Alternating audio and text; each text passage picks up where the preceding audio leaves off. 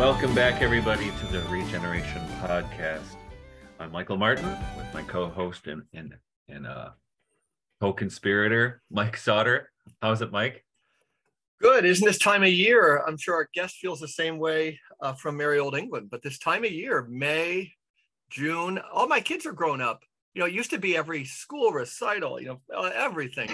But there's something in the air that even makes me, my youngest graduates from college this weekend, St. Bonaventure University.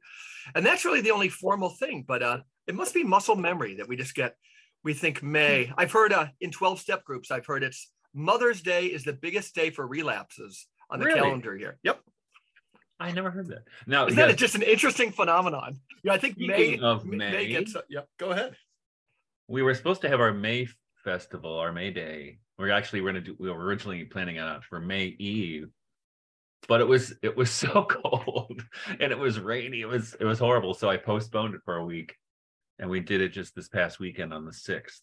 Oh, good. Which was lovely. And it was, ladies and gentlemen, Michael Martin single-handedly regenerating the festivals in That's America. Right. Yeah. And this time I'm leaving the maypole up permanently.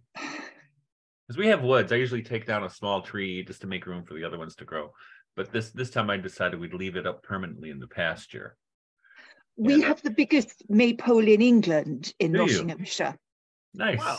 Yeah. How tall is it, Alison? Oh, 20 feet. Yep. Okay. That's what mine was. It's very, very tall. Mine was about that tall. I had to cut it down a bit because I didn't have enough ribbon to add on to our extant ribbons. But anyway, So here we are. You know, another thing happened in the last week Tell me about it. My anniversary, my birthday, and my anniversary, which comes the day after, and there she is.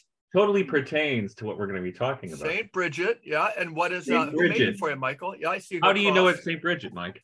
I see the cross that essentially I saw the cross. Yeah.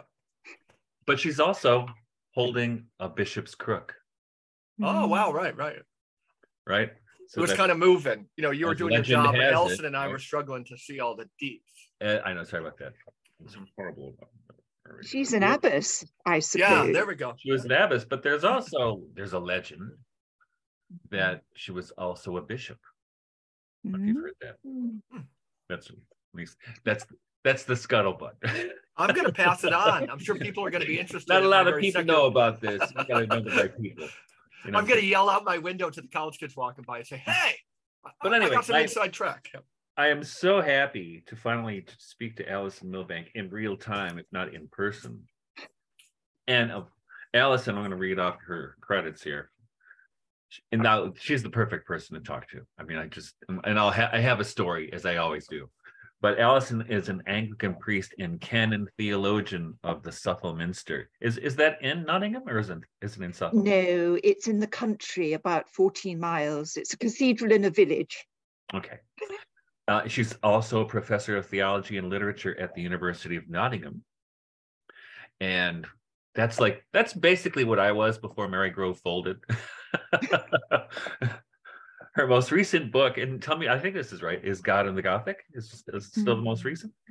Religion, Romance, and Realism in the English Literary Tradition. I mean, this is speaking my language right here. And this is from your note from a couple of years ago. And at that time, and tell me if it's still true, Alison was working on a genealogy of divine eminence in Anglican natural philosophy and poetry, which is why we can safely say Alison Milbank is my soulmate. Yeah, I was going to say, I mean, that's basically what I do, right? Yeah. In fact, so here's the story. You could both redefend your dissertations to each other. We should. Yeah. Well, that's speaking of my dissertation and Alison's work. A few years ago, I asked her to contribute a piece for the Jesus the Imagination on the Divine Feminine. Mm-hmm. And she graciously provided me with an essay called Oiling the Wheels of the Heavenly Chariot, Female Priesthood and the Divine Feminine, which the title intrigued me. And of course, she starts with an epigraph from John Portage. You know, a lot of people don't know who John Portage was, or the Philadelphian Society, or Thomas Bromley, or Jane Lead. And it makes me very sad because this was such an important moment in 17th century English religion and literature. And the Philadelphian Society, they were deeply inspired by Jakob Böhme. And they were a phenomenon. It was just amazing what happened with this group. And when I opened up her file and she sent me the essay, it was the first thing that hit me was John Portage. And I said, okay, I'm in, right? You had me at John Portage. And in fact, we should someday in the future have a show on the Philadelphian Society, because absolutely not enough people know about the Philadelphian Society. And I wrote a chapter in my dissertation on Jane Lead, comparing her. And my angle was that Jane Lead is the St. Paul of her community, because two of her associates, her disciples, took on names of St. Paul's disciples. Timothy and Onesius. And I was, that's what they were doing. So she was St. Paul then, which is absolutely pertains to one of our topics today. We'll talk with Alison today about being a woman and being a priest, but also about the idea of a parish, and that in England right now, probably across the UK, I imagine, is a Save the Parish movement. We'll talk a little bit about that. And wow, Mike, so cool. Mike's, and that speaks exactly to what Mike does for a living, right? Yeah, Alison, I'm a layman, but I'm the head of my local parish, which is 5 former country parishes. Sometimes bringing those churches to work together, we're giving the few number of remaining priests, the equivalent of nervous breakdown. So the bishop twice has asked me to run it, and I'm always trying to, again, and I've read a lot of your work. It's a fascinating conversation, because we all agree that the model of community that's needed to rebuild culture, to regenerate, has to be of a certain scale and a certain size, and it has to have some autonomy. This will be fantastic. So to begin with, Alison, I wonder if you could describe your biographical journey toward the priesthood. How does that happen? Well, when I was a little girl, when there were no female priests, I used to play at baptisms, and I had a little altar on my linen basket. But although I wanted to read theology and become a kind of lay minister, my priest said to me, "No, they'll make you a doormat. Don't do it." So I went off and did other things. But then when I gave birth, I suddenly felt I was in quite a working class town at the time, where people used to throw things at our window. Wow. We didn't have net curtains, and we had books, and they didn't like books. So you can imagine how kind of alien as an academic you felt. But becoming a mother, I suddenly felt really, really close to the other mothers on the ward in the hospital. And I felt this sense of responsibility for all children in the world, which I think young parents do suddenly feel. You're no longer an individual, you're already somehow wanting to represent, to intercede, to care. And it was out of breastfeeding my daughter at night and praying that I felt a call to priesthood, which was it then possible? No, it still wasn't possible. And I don't know that I completely articulated it as that then, but that it was the priestly impulse to represent, to wish to care for, to intercede, to mediate, that I felt called to. And it was out of that maternal urging that I finally made it to the priesthood after about 4 different selection processes, because we kept moving. And every time we moved to America, I had to start from scratch. And then we moved back to England and I had to start again because it was too long from the first. I'm very selective.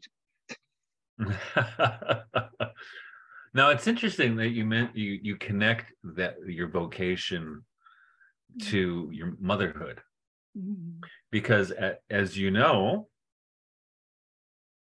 our patron here, Saint Bridget, is the patron saint of midwives. You never asked me if she was going to be our patron, but I concur. If you just want Well, to, actually, she's the patron like of I was never consulted. Oh, okay. She's the patron of our house church. I should have qualified. Gotcha. Okay. Right.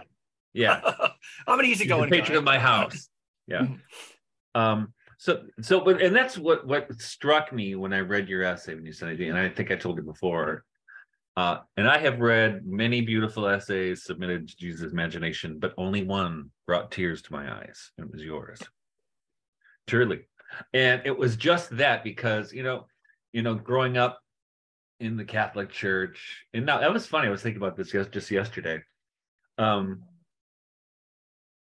I look back to my childhood and in my youth.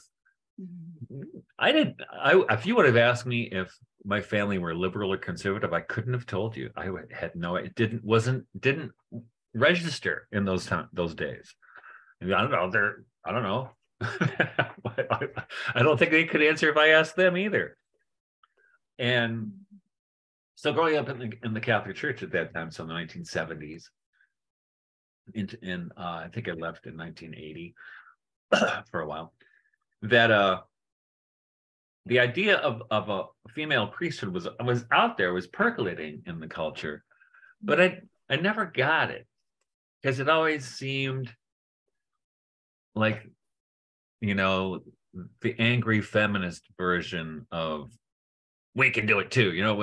I didn't see what the point was because of how gender couldn't figure into it. And I was disappointed in that the way it's usually presented, it has absolutely turns me off because it's very political and it's not spiritual at all. But when I read Alison's essay, here I finally understood. And it wasn't that I had to be convinced. It was as though these were feelings I already had, but I had never been able to articulate it. You know why? Because I'm not a woman. That's why. But you put it into such a beautiful context that so how does that work out in your life and in your actually profession as a priest? I mean, I think I said in the essay that there are two dimensions to priesthood. There's the standing in the place of Christ at the altar, and there's the representing of the people, the motherhood of the church. And I believe very strongly that the whole church offers the Eucharist, and the priest is the one through whom who sort of presides over the whole offering of the church. And I suppose that I feel that Mother Church, if you like, is particularly imaged by the woman priest, just as the personhood of Christ is particularly imaged by male priests. Though I represent Christ because I've been baptized, and they represent Mother Church, but obviously visually, as a visual icon, that side of it is brought out. And I feel it particularly strongly when I baptize children, because obviously I take them in my arms as I would my own children.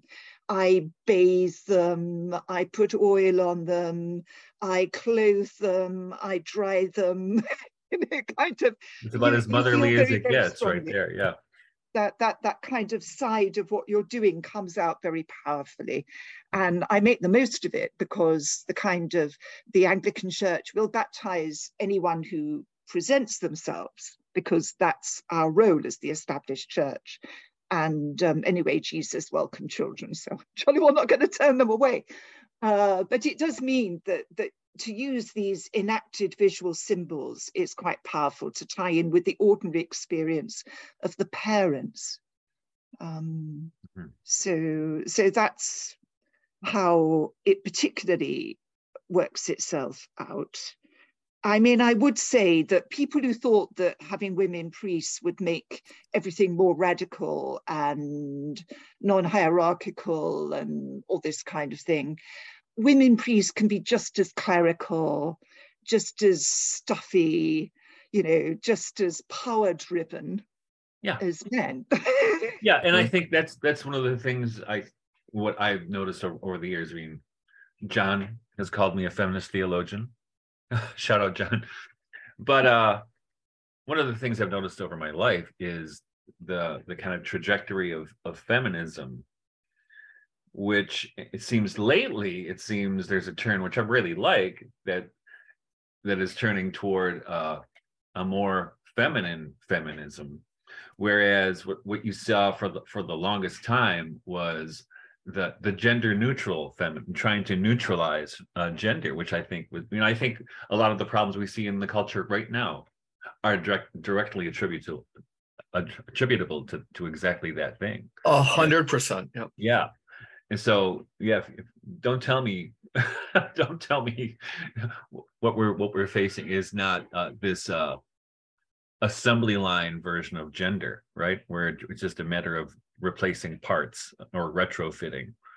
Well, because I think you're not allowed to value the feminine as such, because we now live in this kind of, sort of gender critical kind of world. It makes it paradoxically difficult to actually own any kind of qualities or virtues or any specificity to masculinity or femininity, which is ironic.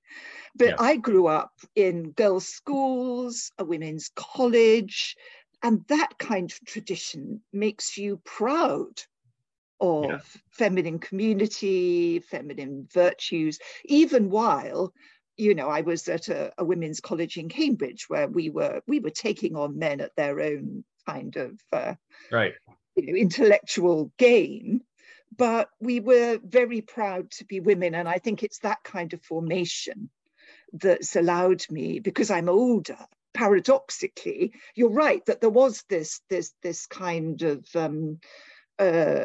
sort of very capitalist form, if you like. It is exactly what it is. There was, when I was in, I think it was like 25 to 30 years ago, I was just taking a master's in theology at this grad school. And that was the total question, right? If we had a talk, it was on grieving or women priesthood, like if you wanted to draw a big audience. Kubler-Ross had been out for a while, but those were just happened to be the subjects. But I remember, because it seemed so tainted with the issues of power, that I didn't really have an entrance point. I knew I wanted to retain something. So I don't know if I remember researching, but I remember being drawn to, something that just gucked up the machine a little bit was Teresa of Lisieux, feeling she's called to many things, one of which was priesthood. So for Catholics, that was just okay, can we talk about this? The other one was, I think the name was Tina Beatty, but wrote an article on a British theologian, wrote an article on the priesthood of Mary. And I thought, like, in offering her son, I thought, okay, we're getting there. The other one was the great, the phenomenal, we should do a show on her, the great anthropologist, Mary Douglas. She, at that time, she had an article in Commonweal magazine that she was, and this is for some reason, because I've always just been allergic to power, right? And you could smell the power grab in all the discussions, not all of them. Oh, certainly all the discussions. I can't claim to go into any person's heart, but so many of the discussions were just based on power. So Mary Douglas proposed that with her work in cultural anthropology, at least for the time being, she was leaving the male priesthood, but she was looking for female cardinals, to say that cardinals need necessarily be priests, and you can start getting women to kind of shift up. And I thought that was interesting. I'm not trying to take that farther than it needs to go. The last cardinal I think we had in the Catholic Church that wasn't a priest was Cardinal Richelieu. So it's not like a great a legacy. We're not like standing on the shoulder of giants in that regard.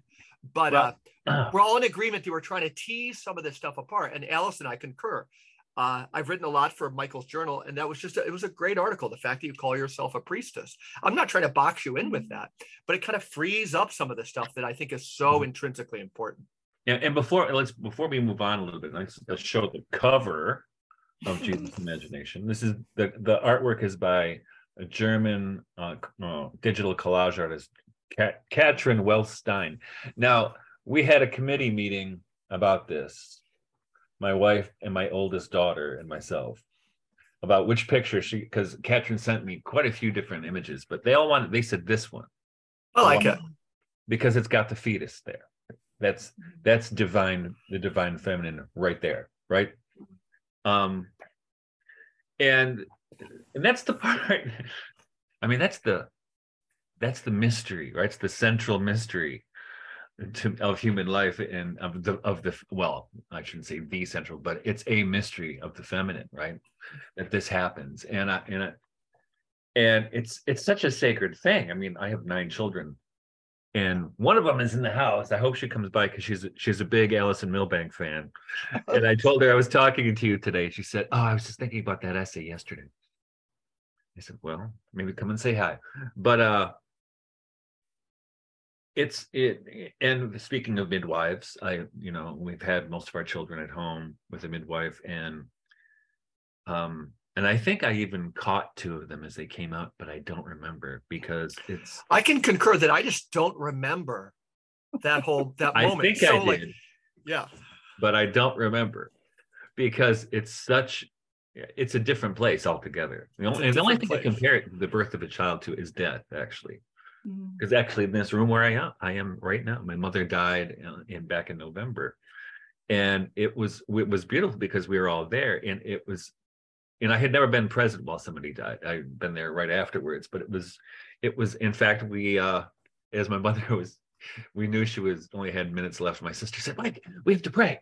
So what did I grab? I grabbed the Book of Common Prayer, which happened to be right next to me, and we read from the burial service.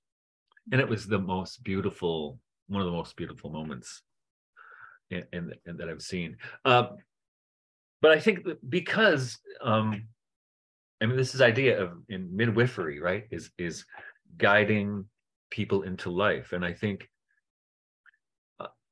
there's something in this idea of the priestess or the feminine priesthood, which is precisely that, and you articulate it so beautifully.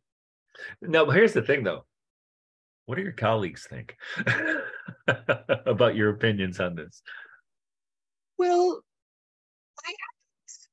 I haven't actually preached on the priesthood, if you're with me. You don't really get an opportunity to preach on the priesthood. I think my colleagues at the university think it's very odd that I'm the only person who's ever been a priest who is an academic in their department who's put reverend by their university handle. Uh-huh. And I do that quite deliberately because I do feel that I'm a priest in my academic work, and that the midwifery, if you like, is bringing, the whole person to their full human flourishing. And although obviously I'm not allowed to evangelize, I am teaching religion and literature. And as you know, you can't teach Dante's Commedia without people, in some sense, kind of performing it, without them kind of entering into that imaginative world. So I can, with kind of integrity, draw them as far as I can, if you like, birth them as much as I can into an understanding of what it is like to lead a life of faith, a world in which God is real, which everything is real. So my colleagues have never told me off for doing that and being kind of quite overt. I always start the classes by saying, you have to take into account the fact that I'm a Christian and that I'm a priest. So, you can... Right. Now, so let's go to your other colleagues. What about the colleagues in the church? What do they think about the idea of, could you be at a meeting and say, you know what, I think we should call women priestesses? They'd hate it. The evangelicals would hate it. Well, they're not very keen on priests anyway, but they would associate it with pagan priestesses. Yeah, right. It was something screwy. And Anglo-Catholics are, in terms of kind of gender politics, very liberal indeed these days. Mm-hmm. So I don't know how they would respond. I'd have to be feeling very brave. Because it's really not. I do remember in the days when I used to go to Anglo-Catholic congresses, somebody actually saying to me, well, if they called themselves priestesses, I would consider it. Because obviously there is still, the Catholic movement in the Church of England is still split right down the middle between people who will not just receive women's ministry, but won't be ordained by somebody who is contaminated. I'm quite relaxed about all that. It doesn't kind of fuss me personally. It doesn't bother me. Right. But I think many of the women priests would feel that I was somehow not, I was somehow not making them equal in some way, you know, just the way that some women like to be actors, not actresses. But I'm very proud to say that my women's college, Girton, even though it's now become mixed, still has a mistress at the head, not a master. Whereas there were lots of female masters knocking around Cambridge and Oxford. Yeah, this is a simple political take, but it's just the fact that what you're saying, Alison, is seen as, in so much common parlance, as conservative still drives me nuts. Because to me, again, this dynamism between the genders, you know, that is the thing. You know, that's what moves it forward. And the fact that when we, you know, we're constantly reminding people with our friend like Guido Preparata, you know, in an ants heap, there's no male nor female in that sense, right? There's just breeders, workers. And, you know, if the so-called progressives, if the so-called people on the right side of history want to turn us into an ant heap, that's fine. But ant heaps, we just had 2 nukes of bees come yesterday, Mike. You know, it doesn't seem like, yeah, but you know, it just grates on my nerves that you could be seeing, you know, that they think that's like backward. And I just think it's the poetry is the only forward way to go. And I don't mean to ossify that and say like every woman who's called to priesthood need call herself a priestess. And I'm not trying to like come top down on that. But the fact that when we look at the gender and we try and bring in poetry, that's where any progress in the world is going to come from. And the other one just looks like a machine, and our terminology is just all screwed up. Wow, interesting you mentioned your bees, Mike, because first of all, you're reminding me I have to go out and check on mine. I think I have to pull some honey. But just yesterday on Twitter, some people I know were having just this conversation about whether or not the beehive is a sociological image. And of course it is, right? Yeah. And I've written about it a little bit too much. I get a little obsessed, but it's important, and I think, as Alison mentioned, keep calling the head of the school the head mistress, the mistress of the school is important. I remember back in the 80s, I was there. You ever hear of co-masonry? It's like Freemasonry with girls. It is. I don't know. It was actually it's kind of I think an outgrowth of the Theosophical movement in the late 1800s. And the funny thing is, even back then, I don't know what they're doing now. They were calling both men and women brother. Yeah. And I remember thinking, isn't that kind of stupid? Can't we just say what things really are? Do it. And as we said before, and I think it's, I don't know. I don't know about you, but I've noticed over the last few months that it seems like the end game of feminism is patriarchy, as we've seen more and more former men become the best women at the job. You know, whether it was Caitlyn Jenner getting Woman of the Year after 6 months on the job, just absurd. But the other thing is, you know, nobody wants.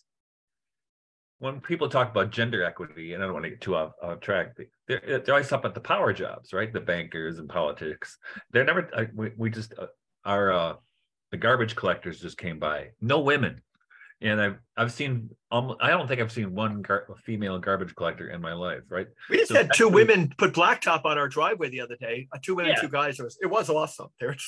They worked super. I have hired women when I had a landscaping business. I hired women. But but that's never the conversation, right? The conversation is where the money and the power are, right? Which is disgusting. Which is, those are things Michael and I oppose, which is why I'm really interested in this idea of a kind of,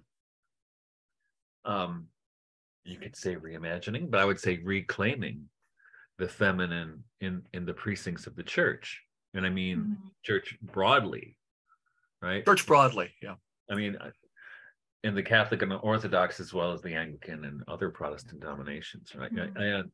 But I would love to see it reclaimed as feminine and not as gender neutral. I mean, I think it also does have implications for a hallowing of the laity as well. I mean, in the book For the Parish that I wrote with Andrew Davison, I had a kind of theology of mission where I see the priesthood of the laity as, dealing with babies or engines or computers or garbage as the stuff of the earth and showing its link to God and its holiness. And that this, one shouldn't have a view, I mean, obviously I am a person with a Catholic view of priesthood, but I hope it's not a clericalist one.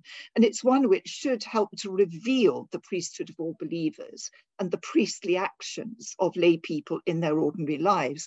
Because one of the problems with feminism is, yes, you want the power, you want to be able to work, and I'm not trying to stop poor women working, but if you're working at the, you're working and being all powerful while employing poor women to look after your children and do your laundry, that does not seem to me a particularly feminist action.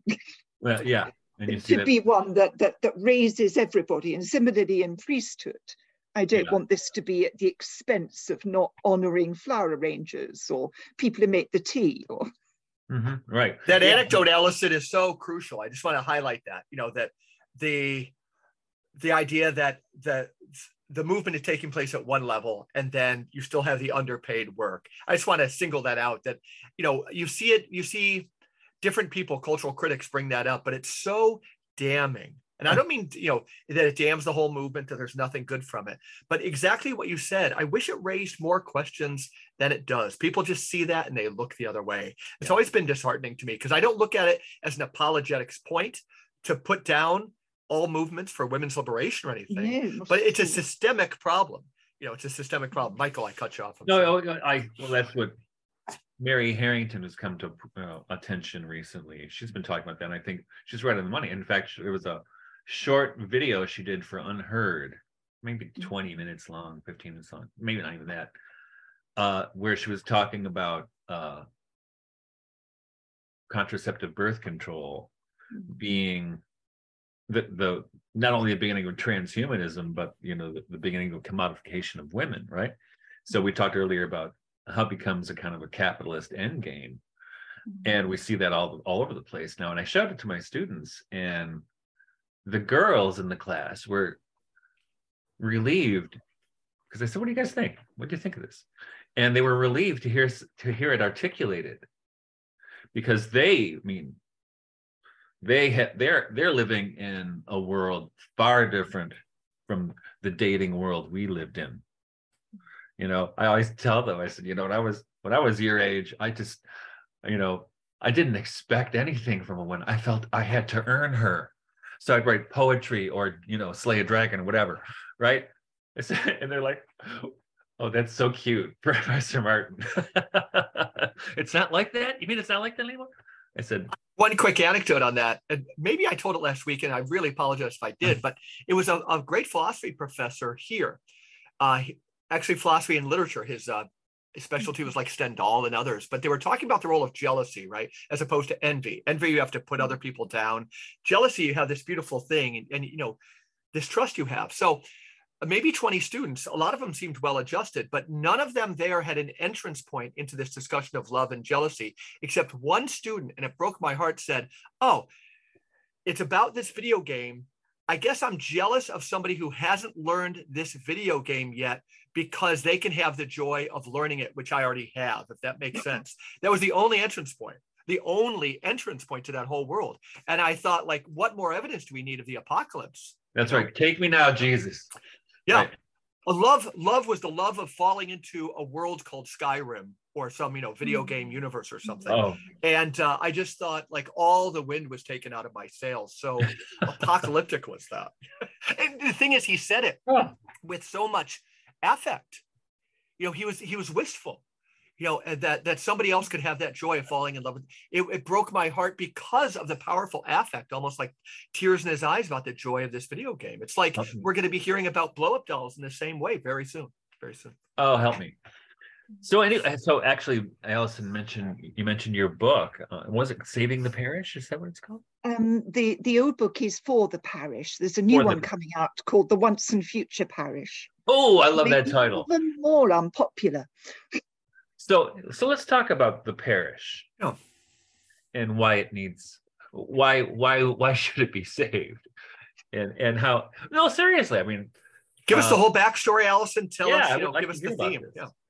Well, your audience may need to know that in England, where I live, by the Norman period, the whole place was divided up into parishes, and this survived the Reformation.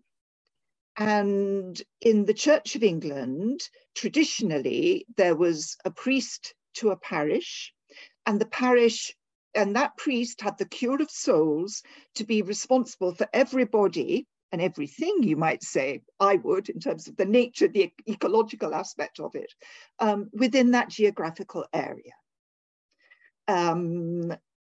Over recent years, country churches like the one that you described, Mike, have been gathered together in groups. But the Church of England, for some years, has really kind of given up. Obviously, there's been a period of great decline in numbers of people worshipping.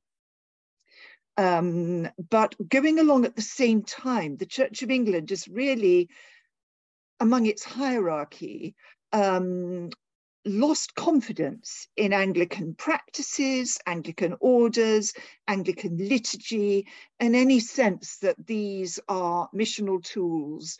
They're now called inherited church. And so at the moment, for example, in the Diocese of Leicester, they're about to make what used to be 26 parishes are to become one unit. There will be 4 paid people, one of whom will be an administrator, one of whom will be a clergy person. The other 2 they hope, will be lay people. And how can a parish, which is all about the diversity of the people in that area, being the people of God, being a liturgical community, celebrating the Eucharist together every week, how on earth that is going to be possible, God only knows. Now, their argument is one of scarcity, but at the same time, the church commissioners have put 176 million pounds into things like resource churches, where you drench a particular church, which you often buy something like an old Chinese restaurant or something, and you give them 8 clergy, 4 apprentices, several administrators, and they do a Holy Trinity Brompton style kind of soft rock plus a talk. And that's where a lot of the money is going, because that they feel is the way forward. Now, they're supposed to have got 89,000 new converts out of this, and they've only got 11,000, so it's not working. Mm-hmm. But that's the way things are going. There is no value being put. They claim they all love the parish, but then where they put their money and the way they talk, they now want there to be an equal number of new worshipping communities as there are parishes, so that people can find the style that suits them, as if, or a brand of cereal in a supermarket. Yeah. So that's the kind of situation in England as I speak. Wow. Depressing, right? You know, there's one thing, since we all contributed to the Journal on the Divine Feminine, you know, the literature on the underworld, for whatever it's worth, and I think it's worth a whole lot, is one thing we learn about that with, when David Bentley Hart was on his novel that had, the divine feminine asleep, this is ubiquitous, this type of mythology, is that the underworld and the divine feminine is inherently local. It's tied, and this is, I beat a drum on the anxiety epidemic and so forth, but this is so needed in our time, a connection to the real and the local, so that people feel they have a sense of obligation and a connection. So just at a time when I think that with the turn of the decline of maybe Faustian culture and something new, we're taking our eyes off kind of the old inherited hierarchies and the sky gods. We could be getting connected. And then you have kind of nefarious movements like this that just like muck the whole thing up, right? So it's the betrayal of the local is a version of the betrayal of the divine feminine. Well, that's one of the things that Peter Morin of the Catholic Workers said. Everybody's church is nobody's church, right? And that great one. I never heard that. I mean, it's been going. Maybe what you're seeing there, Alison, is like what we had here in the United States for the longest time, especially in Protestant churches, where they make it glitzy. They try to make it glitzy, thinking the kids will come in, right? And the kids might wander in and wander out right away. There's nothing there to hold them. And this is actually when we started years ago. Remember, Mike? We had the Radical Catholic Reimagination of Everything conference at my farm. Epic conference. It's 2017, so it's wild. Yeah, I think so. Yeah. But that's what the whole point of that was, and actually everything I've been doing is how do you make it that the children will stay, right? How do you form a community that's not paranoid? Yeah. That because so often in these like Christian homeschool groups or something, there's a real bunker mentality, and it creeps me out. And how can we find something that's vital and living and human that will hold people together? And I think the idea of the parish, my patron saint in this regard, I am sure. And I have the Bible on my left hand and Robert Herrick on the right. Oh, yes, absolutely. Because that's the idea right there. It's a mess. I mean, his community, which this is a cultural study of his parish. It's a holy mess too, because there's a little bit of everything. There's a little folk religion. There's Latin paganism, there's Catholicism, there's Anglicanism, there's annoying people in the parish that he writes epigrams about. There's all kinds of stuff. Numerically, they could save time if they talked about the unannoying people in the parish. But this is just another way of saying how delightful it is. Well, in my book, what book is it? Incarnation of the Poetic Word. I have a chapter on Herrick and Little Gidding. And the point being, people just, when they try to analyze Robert Herrick's Hesperides, they say it's really not really an organized work. No, it's disorganization is its organization. That's the whole point of it, right? And I was mentioning to Mike earlier, you did a few videos for Nottingham on certain aspects of celebrating the Christian year. And the one that really stands out in my memory is the one you did with Tom Laughlin on Lammas. Oh, yes. It's beautiful. I love Lammas, and I'm a great believer in the environmental crisis is, for me, the big opportunity to reconnect people to where their food comes from and to render this liturgical. I did a whole loaf to feed 150 people, and we did offer it at the altar. It would have been better if it had actually come from local corn, but you can't, it was just a beginning. Yes. But I mean, you can do this just as much in towns because everybody depends on the land. It doesn't matter where you live. In my parish, I was a Curitan. They have something called Cowslip Sunday. which dates from the May practices, where people used to walk up from Nottingham to buy cowslips from the local girls. And then the men would go to the pub and the women and children went to church. And they had a local hymn based on little local landmarks and dumbles, which are these steep-sided clay stream cuttings. They had cowslip vestments. And while I was there, the vicar rebirthed the whole thing, but according to a kind of ecological principle, so that you went up planting cowslips on Cowslip Sunday. But, we also, we did baptisms in the stream and all sorts of ways in which you can connect people back to the local, to the ecological, to understanding how everything kind of works together. Right. And this thing about I was just thinking, and kind of an underappreciated, and I don't think it's every Marian apparition, is that disproportionately these happen at solar noon, right, which is local time. That again, a connection between the divine feminine and the local, that you're going to look for at Fatima, you're going to look for her at solar noon, which has nothing to do with the clock. And I find the poetry of that so powerful too, because everything you're describing, the local, Alison, the local, and this is where the regeneration is going to come from. Right. And how often the Virgin appears in a tree or something like that, right? Yeah, and the importance of springs and things. Yeah. And Now, I think, Alison, you mentioned something I think it's profoundly important. I mean, this is, I kind of organize my life around this principle, is that I think what happened, I think the ecological crisis is intimately related to the church's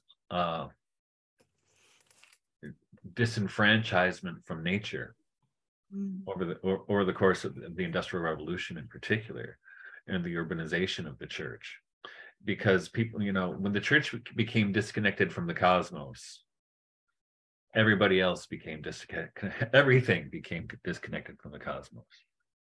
So the only way to remedy that is, and I've been writing about this for a long time, is to reconnect, and not just to, I think the one thing is that people think, often accuse me of being a medievalist in some way, but I think it's really a matter of not going backwards to the medieval era, but going forward and whatever that looks like to reunite ourselves with the church year and the agricultural year for me. I think the one avenue of approach I think would be productive for the church. Now I'd be curious as to your thoughts, Alison, is that because you're 100% right, Michael, where the church kind of like dropped the ball. On the other hand, right now, the environmental movement, and Paul Kingsnorth was good on this, it's been hijacked by a technocratic approach. And I think symbolically, the church could kind of stake its tent on the distinction between Earth Day and Arbor Day, right? My friend Bill Kaufman, a localist writer, a friend of Wendell Berry's, he was making kind of a belated case for Arbor Day. On Earth Day, you send a fax in triplicate to a UN representative on the issue of global warming. On Arbor Day, you plant a tree, right?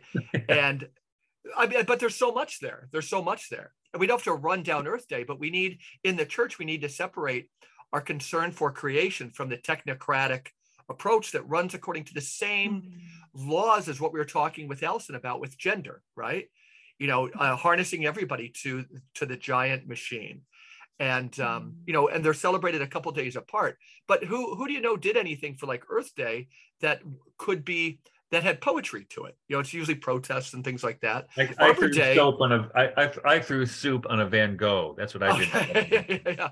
But think of Vachel Lindsay's poetry on trees and so forth, that the church could re-grab the concrete, springs, planting trees, seeds of cowslips going up a hill in procession. And this seems to be, you've been so prophetic in this, Alison. Your thoughts on that, those distinctions, are they important to you? They're very important. And part of the problem with my church at the moment is that their response is to give everybody targets. It's a bit like the law in St. Paul, particularly if you're a little village church where it's very expensive to get ground pumps. They don't always work properly at churches, and so they're all just feeling anxious about that. Was what they should be doing is thinking in a much more connected way about local markets. I know that the Archbishop of Granada, the last Archbishop of Granada, Don Javier,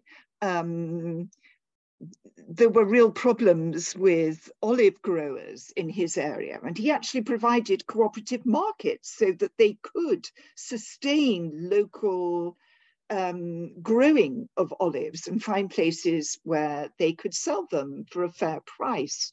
I think we need to re-enchant economic relations, as well as obviously we do things in the Church of England. There are wild churchyard movements and counting the numbers of species you've got in them. Some churches, my sister's parish church in Paulsgrove, they have church allotments, and you can grow food together, teach people to cook ordinary food, you can bring it up to the altar. I'm an Anglican Catholic, but I do not like the fact that we just use little bits of wafer for the Eucharist. I really would like to get back to a single, delicious, freshly baked loaf. Yeah. Taste and see how good the Lord is. Well, okay. Kind of plasticky. It sounds so kind of obvious, but was it Coptic churches where they used to have an oven in the church, the Bethlehem? The place of bread, where you baked the bread, and the smell of it would kind of we need ways to really make things much more real, much more physical, much more tied to their origins. And to highlight again, and it ties into Michael's work, you spoke of so many natural things, Alison, and you also included in the economic. And to grab the economic, we have a friend down a lot who used to be at the Gregorian, Guido Preparata. I was in Italy with him last fall, but his working at the Vatican, they wanted nothing to do with it. It was perishable currencies, right? When all of a sudden hoarding becomes a problem in the economy, the church could be there with new economic ideas. The church, it's seeded that whole world. I mentioned how my youngest son is graduating, but St. Bonaventure, it's a small Catholic college. You have a theology course that's teaching one anthropology about persons in communion, but the whole school is dominated by the MBA program, which teaches ruthless competitive individualism, right? Yeah. So we have, and I want to say, I'm starting to get pretty animated that, the regenerated church of the future, until they can solve that competing anthropologies question, that, that they can countenance, that we can be one anthropology competitive. You mentioned scarcity before, Alison, that we can have one anthropology based on scarcity in one aspect of our life and another one just in those times when we enter the church doors. I want to say young people are calling us. They're holding their cards. And they're saying, there's no way I'm coming in until you can resolve this problem. We need to envision that their bodies can't handle that identity crisis we're offering them. The hope would be so big. Having been turned into automatons themselves, the hope would be so big at entering the church, they would risk everything. Certainly not less than everything would be, to quote T.S. Eliot. But if they come into that, and then we slap them the minute they walk out the church doors to say, now, when you go home to your family, it's dog eat dog, go have a good time. That's a way I'm kind of framing the question of we either got to do something with this economic question or we're done. And I was so grateful that in addition to trees and cowslips, you brought in the market, Obviously, it's very complex, but you can at least start at the local level to have just exchanges. And I mean, my husband, John Milbank and Adrian Pabst, in their book, The Politics of Virtue, also imagine how we can have virtuous markets. And I know there's somebody at Notre Dame in the business school who is actually trying to apply Catholic social teaching to a business program. So there are people around who are trying to think, how do we scale up from that? And it is complicated, but we do have to put John and Guido together, Mike. Because I'll just be honest, I think this guy Guido Preparati, he's the greatest economic mind of our generation, the most prophetic on this. We've had him on 3 or 4 times, but yeah, him in conversation with John and Adrian and yourself, Alison. Yeah. So I wanted to. So this is interesting. I mean, I asked a question about the parish. We got to economics almost right away. That's because cool. It's. I mean, and actually, it kind of. I'm gonna drop what do you call it? A trailer. Here comes the trailer for Jesus Imagination 7, The Household of Things, which will be out in the fall, and that's the whole reason I put that one together for that theme is the household of things. It's the real economy. And this is what we're talking about. It's not GDP. It's and the thing is oikos, the house, the economics. And the parish, in a way, at least archetypally, is the centerpiece in a way of that kind of economy. I was just invited by my bishop this week. I'm currently running the parish. In 3 weeks, I've been invited to run the whole division in our diocese of because it's called pastoral ministries. But there's not, I hate going up the hierarchy, but I did think, if you could do something, it includes migrant ministry, it includes the cultural groups. But if some of this stuff, if sometimes you hate to go higher, because a favorite author of mine, the Stephen Vincent, said, power weakens as it grows, right? The person at the top of the hierarchy is worried that his secretary is out to get him. When you're low, I've always been at the lowest, so I can pick up a hitchhiker, and I have time. And so I'm worried, but if I can throw resources towards some of these economic questions, and bring the economy into the one right brain department left in the diocese, pastoral ministries, it's a goal, and I'm willing to die on that hill.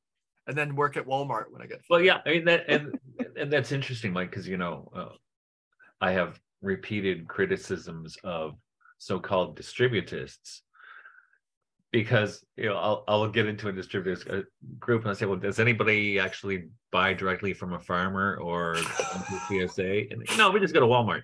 I'm like, so it's kind of it's cosplay then, right? I mean, there are people out there doing it. They're too busy doing their Chesterton reenactments. Yeah.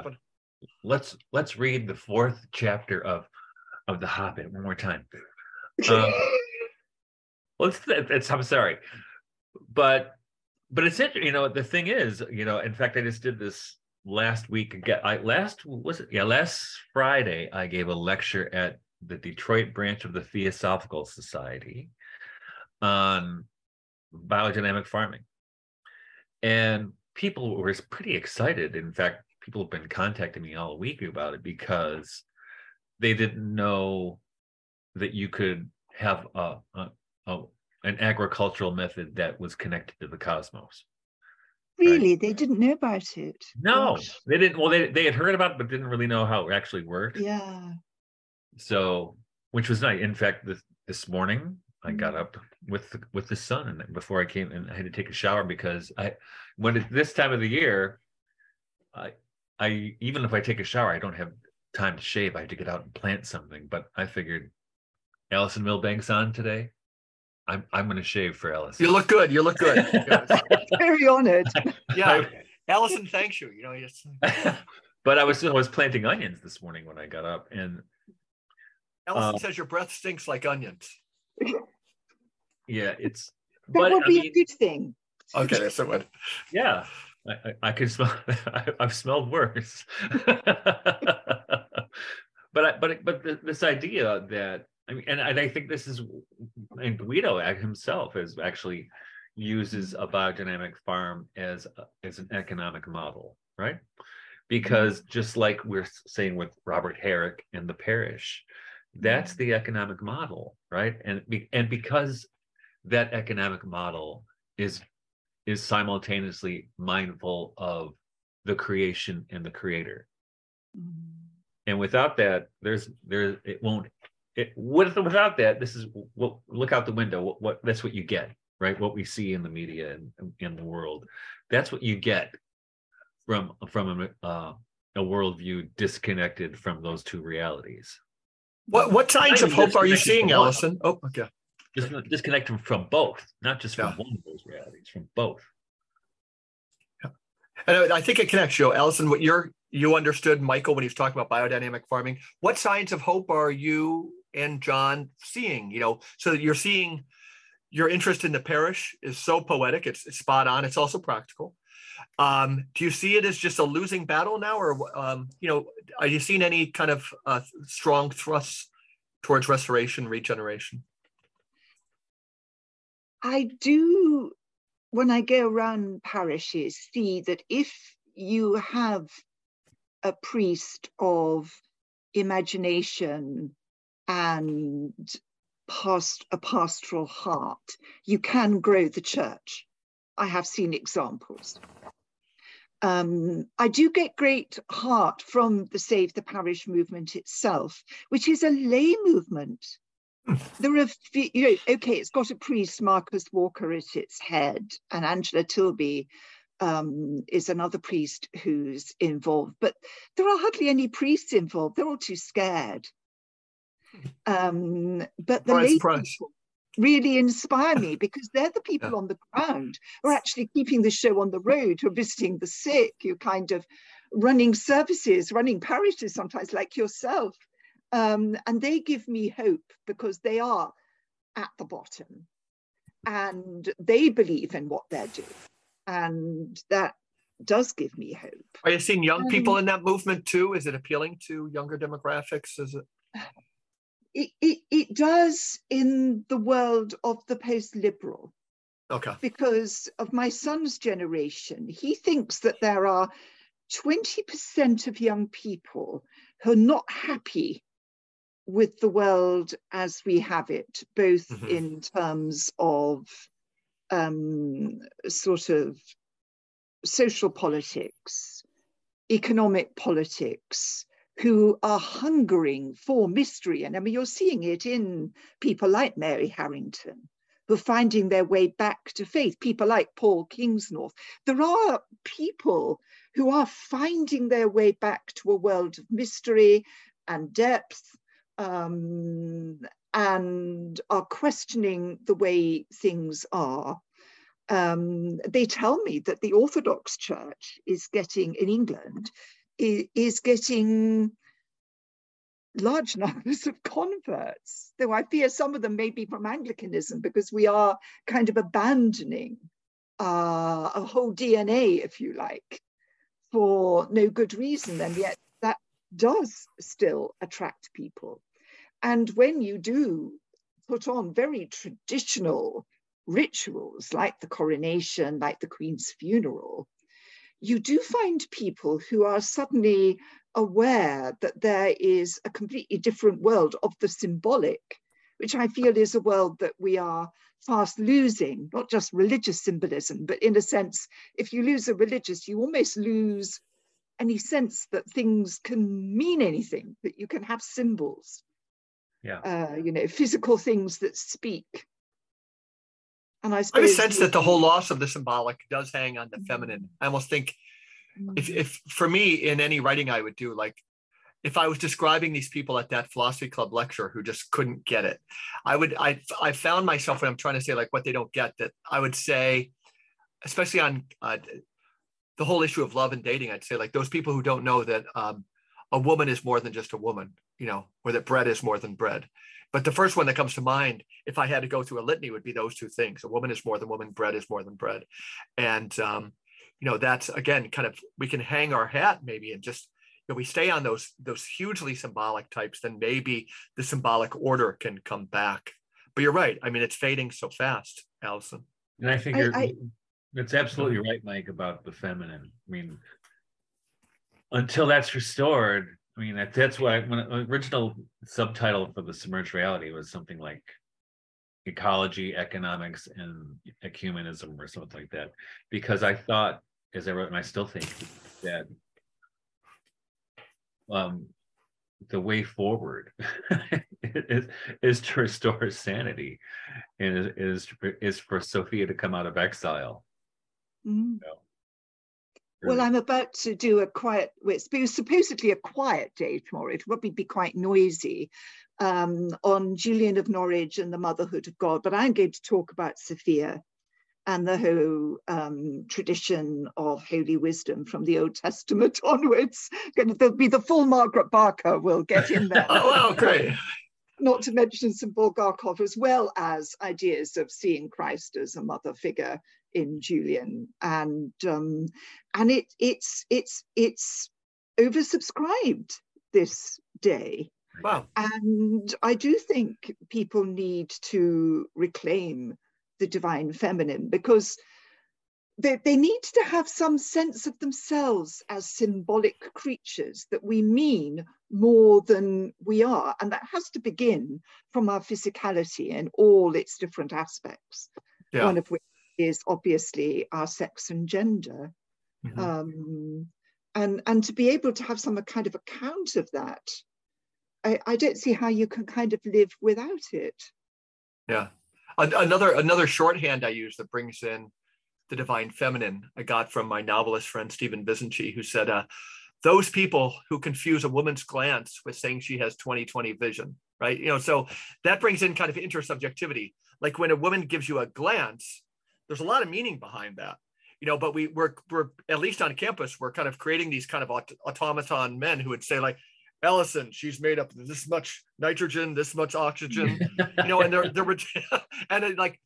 any woman is going to be so turned off by that glance, and of the, or the male gaze, the kind of the dissecting gaze, but this notion that we're creating a whole group of men who don't know when they're in the doghouse from their wife because they treated her discourteously. She gives you the glance. They can only describe the glance of a woman by saying, like, she has her prescriptions on her glasses or such and such, but tying a lot of these, the right brain, left brain, Ian McGilchrist, the technocratic world versus the poetic world.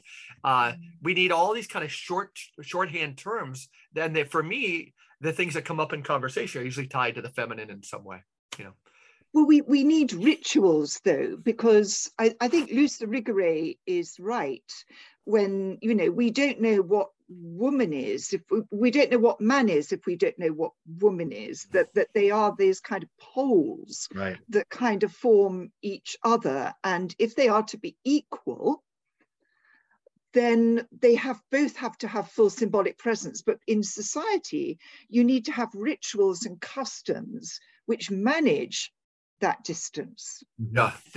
And people have said, oh, well, for somebody to open a door for you is a kind of patronizing thing, and therefore let's get away with it. And now we've got a kind of world in which rape is absolutely, well, it seems to be very, very prevalent indeed. Not something, and I'm not saying that just having customs will deal with it, but you need to find ways of giving respect and honor to men and women. And we've kind of given up on that between old and young, and again, this is to do with the symbolic, that our actions need rituals if we are to find ways to be just and ethical. I don't know if you saw it, Mike. I wrote a Substack this week. I don't even remember the title. It's on the essentialism of men and women. Well, it is. It is. And I haven't read in there, and you're talking about these symbols, and I think my experience. I love weddings, and my favorite moment in a wedding is at the procession where everybody's seated, and then the bride comes in and everybody stands. That's so profoundly moving and profoundly meaningful, right? Yeah. And you talk about, and I think, my father taught me to open a door for a lady, which is really a microcosmic picture of standing when the bride enters, right? Yep. And we live in a world where people are afraid to give the definition of woman or man. That's the strange thing about this. Is how did we get here? But because the definition, I think, it inevitably gets into like DNA and so forth. But I think, Alison was talking about how they're mutually constitutive, right? But another way is gestures. That you were talking about, Caitlin. Jenner, that if we, the great John Cowper Powys, and he has a book called The Art of Happiness, but it's the greatest 2 chapters. Like, how can a man live with a woman? And how can a woman live with a man? I think it's the greatest phenomenology of genders ever. But and there's not to say, none of us here are saying this wouldn't be found, but one gesture he uses of the feminine, which I know is true of my wife, and I see a bookshelf behind you, Alison, my wife will be, and I use with college students, she'll be sitting, we're both sitting in the living room, and all of a sudden she'll stand up and she'll go to the bookshelf or the mantle and she'll move like a little trinket, like 1 inch to the left. Yeah. Then she'll come back and sit down, and then she's just very, I don't know, she's just really kind of happy. And so this idea that like women spin a cocoons around themselves, right? Men don't do it. We kind of, but these gestures of men and women, and I don't want to be heard as saying there's no man that would ever do it, but we could enter phenomenologically into Caitlyn Jenner's house and say like, I don't know, I'm going to bet at least $50,000 he never does it. And so there's gestures to the male and the female that we need to bring those back and to train people to look at these things, because it's quite beautiful. I would never do it. And when my wife does it, I say, that's really cool. It just would never occur to me to stare at something for a long time while I'm reading, to get up and move something 1 centimeter to the left and go back and look so satisfied. Right. You reminded me of years and years ago when I first started as a Waldorf teacher. I went to visit my friend's house. His name was Mike. I only know people named Mike. And he was a bachelor. So he was about 30. I was probably 24. And afterwards I saw a woman we both knew. I said, hey, I just was at Mike's house. And she said, her name was Irene. She said, so you saw his house? I said, yeah. No pictures on the walls. I said, yeah, I know, you're right. There were no pictures on the walls. He's not civilized. He needs a woman. Right. Yeah. Look at the way bachelors live. They live Spartan. That's the way she said.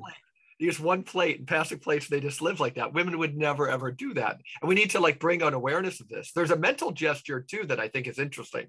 It's only, he'll say, think of your marriage to John, my marriage to Amy, and Mike's marriage to Bonnie.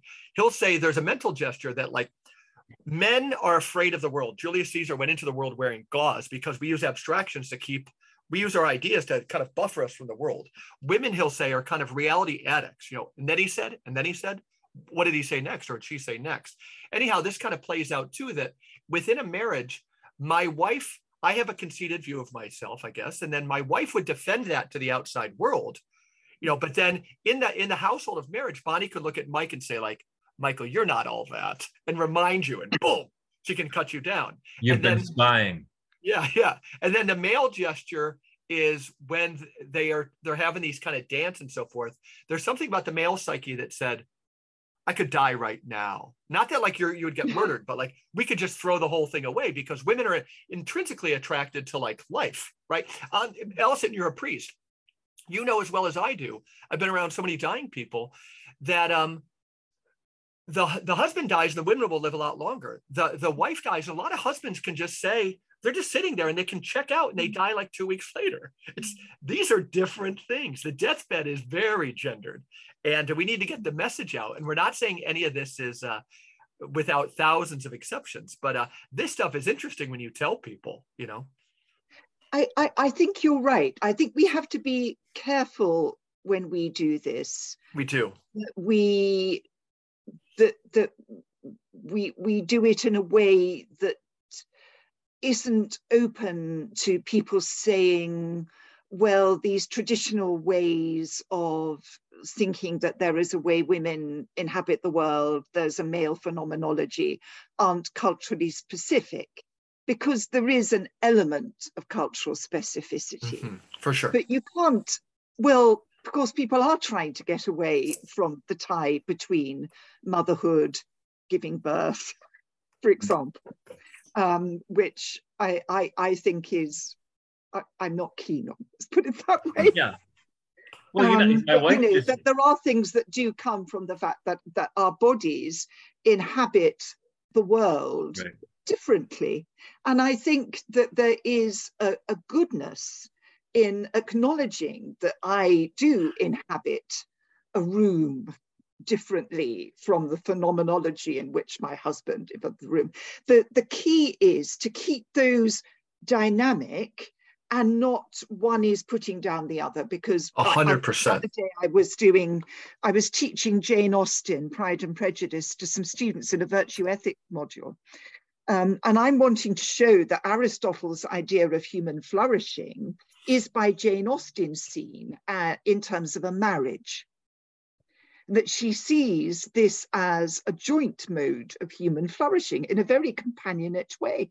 I could not get them to see this, even though the whole novel works towards the two characters have to get, in ethical terms, to a point where they're capable of this kind of complementary human flourishing. And it is, in fact, shown by the way that the garden is described and the way that they both inhabit the garden in slightly different ways. But my students will not accept this. Yeah. And they see again, this. It's where that anthropology of competitive individualism enters the house. Yeah. You know, the household, yeah. That's right. They will not accept it. And yet I think that they are losing a huge amount by not doing so. So I think when we do articulate it, we have to articulate it in a way that is capable of a feminist reading, in the sense of a good feminist reading, which absolutely honors the feminine and sees it as equal to the masculine. So though I do agree with you about all this, I just have to be a bit careful. I was very, very sad that these students could not accept that marriage could be this wonderful cosmic thing, which I do believe it is. And I think we stand up as the bride comes in to acknowledge the holiness of the earth, marrying the sky, if you like, or the moon and the sun. But, you know, they'd even say, oh, sun, moon, no. I wonder if we can appeal to their laziness. You know, cycles, women, you know, they go by the moon. Yeah. Well, yeah, I always tell my own kids, say, look at kids. The Bible starts with a wedding and ends with one. Yeah, okay? It's important. I try to appeal to young people when they look at, and tell me if you disagree, Alison. Like, one way to maybe help them see that is appealing to their laziness, and it's what Ivan Illich calls the rests of gender, R-E-S-T-S. You know, that in these, simple anthropologically, he goes to these Swiss alpine villages and says that it was kind of an asymmetrical toolbox, and it shifted from valley to valley.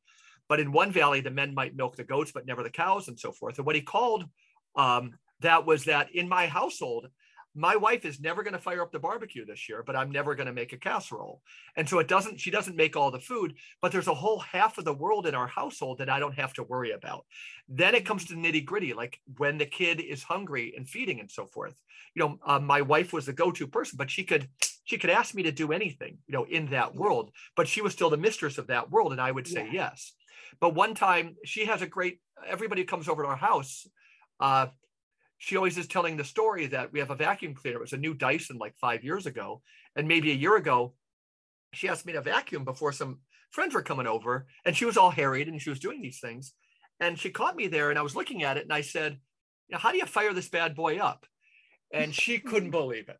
And then, so she gets to tell everybody, they laugh at me. Apparently I do nothing. But then when push comes to shove, I would say, like, you would have no idea how to fire up the lawnmower or anything. But the larger poetry is, can we appeal to some people to say there's this way you could live with your spouse? It's not telling you which tools you can use, not in the longest way, but there's this dance of gender that that there's a lot of things that aren't your responsibility. It's wonderful. And it gives your wife, your partner, a sense of otherness, that there's this world that you find intriguing and so forth.